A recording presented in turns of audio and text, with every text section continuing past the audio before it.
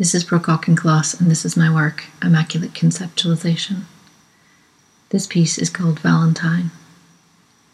My daughter and I used to play a game when she was little, where she would say two things and I would translate them into an art piece. Once she said Valentine and scissors. I thought instantly of how scissors have two halves that are conjoined to become a functioning unit, and also what it's like to be a solitary half.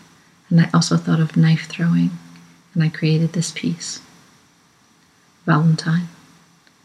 You enter a large gallery room, 30 feet by 30 feet, with white walls. On the ceiling of the room is a dense cluster of split-apart, single scissor legs, thousands of them, as if they've been thrown at full force into the ceiling.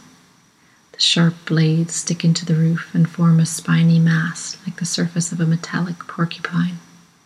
The sharp points almost cover all of the white space of the roof, but they're thicker in one spot, as if the force of the attack was focused in one area where a thick cluster is formed like a mass of swarming insects, now spreading to take over other parts of the ceiling.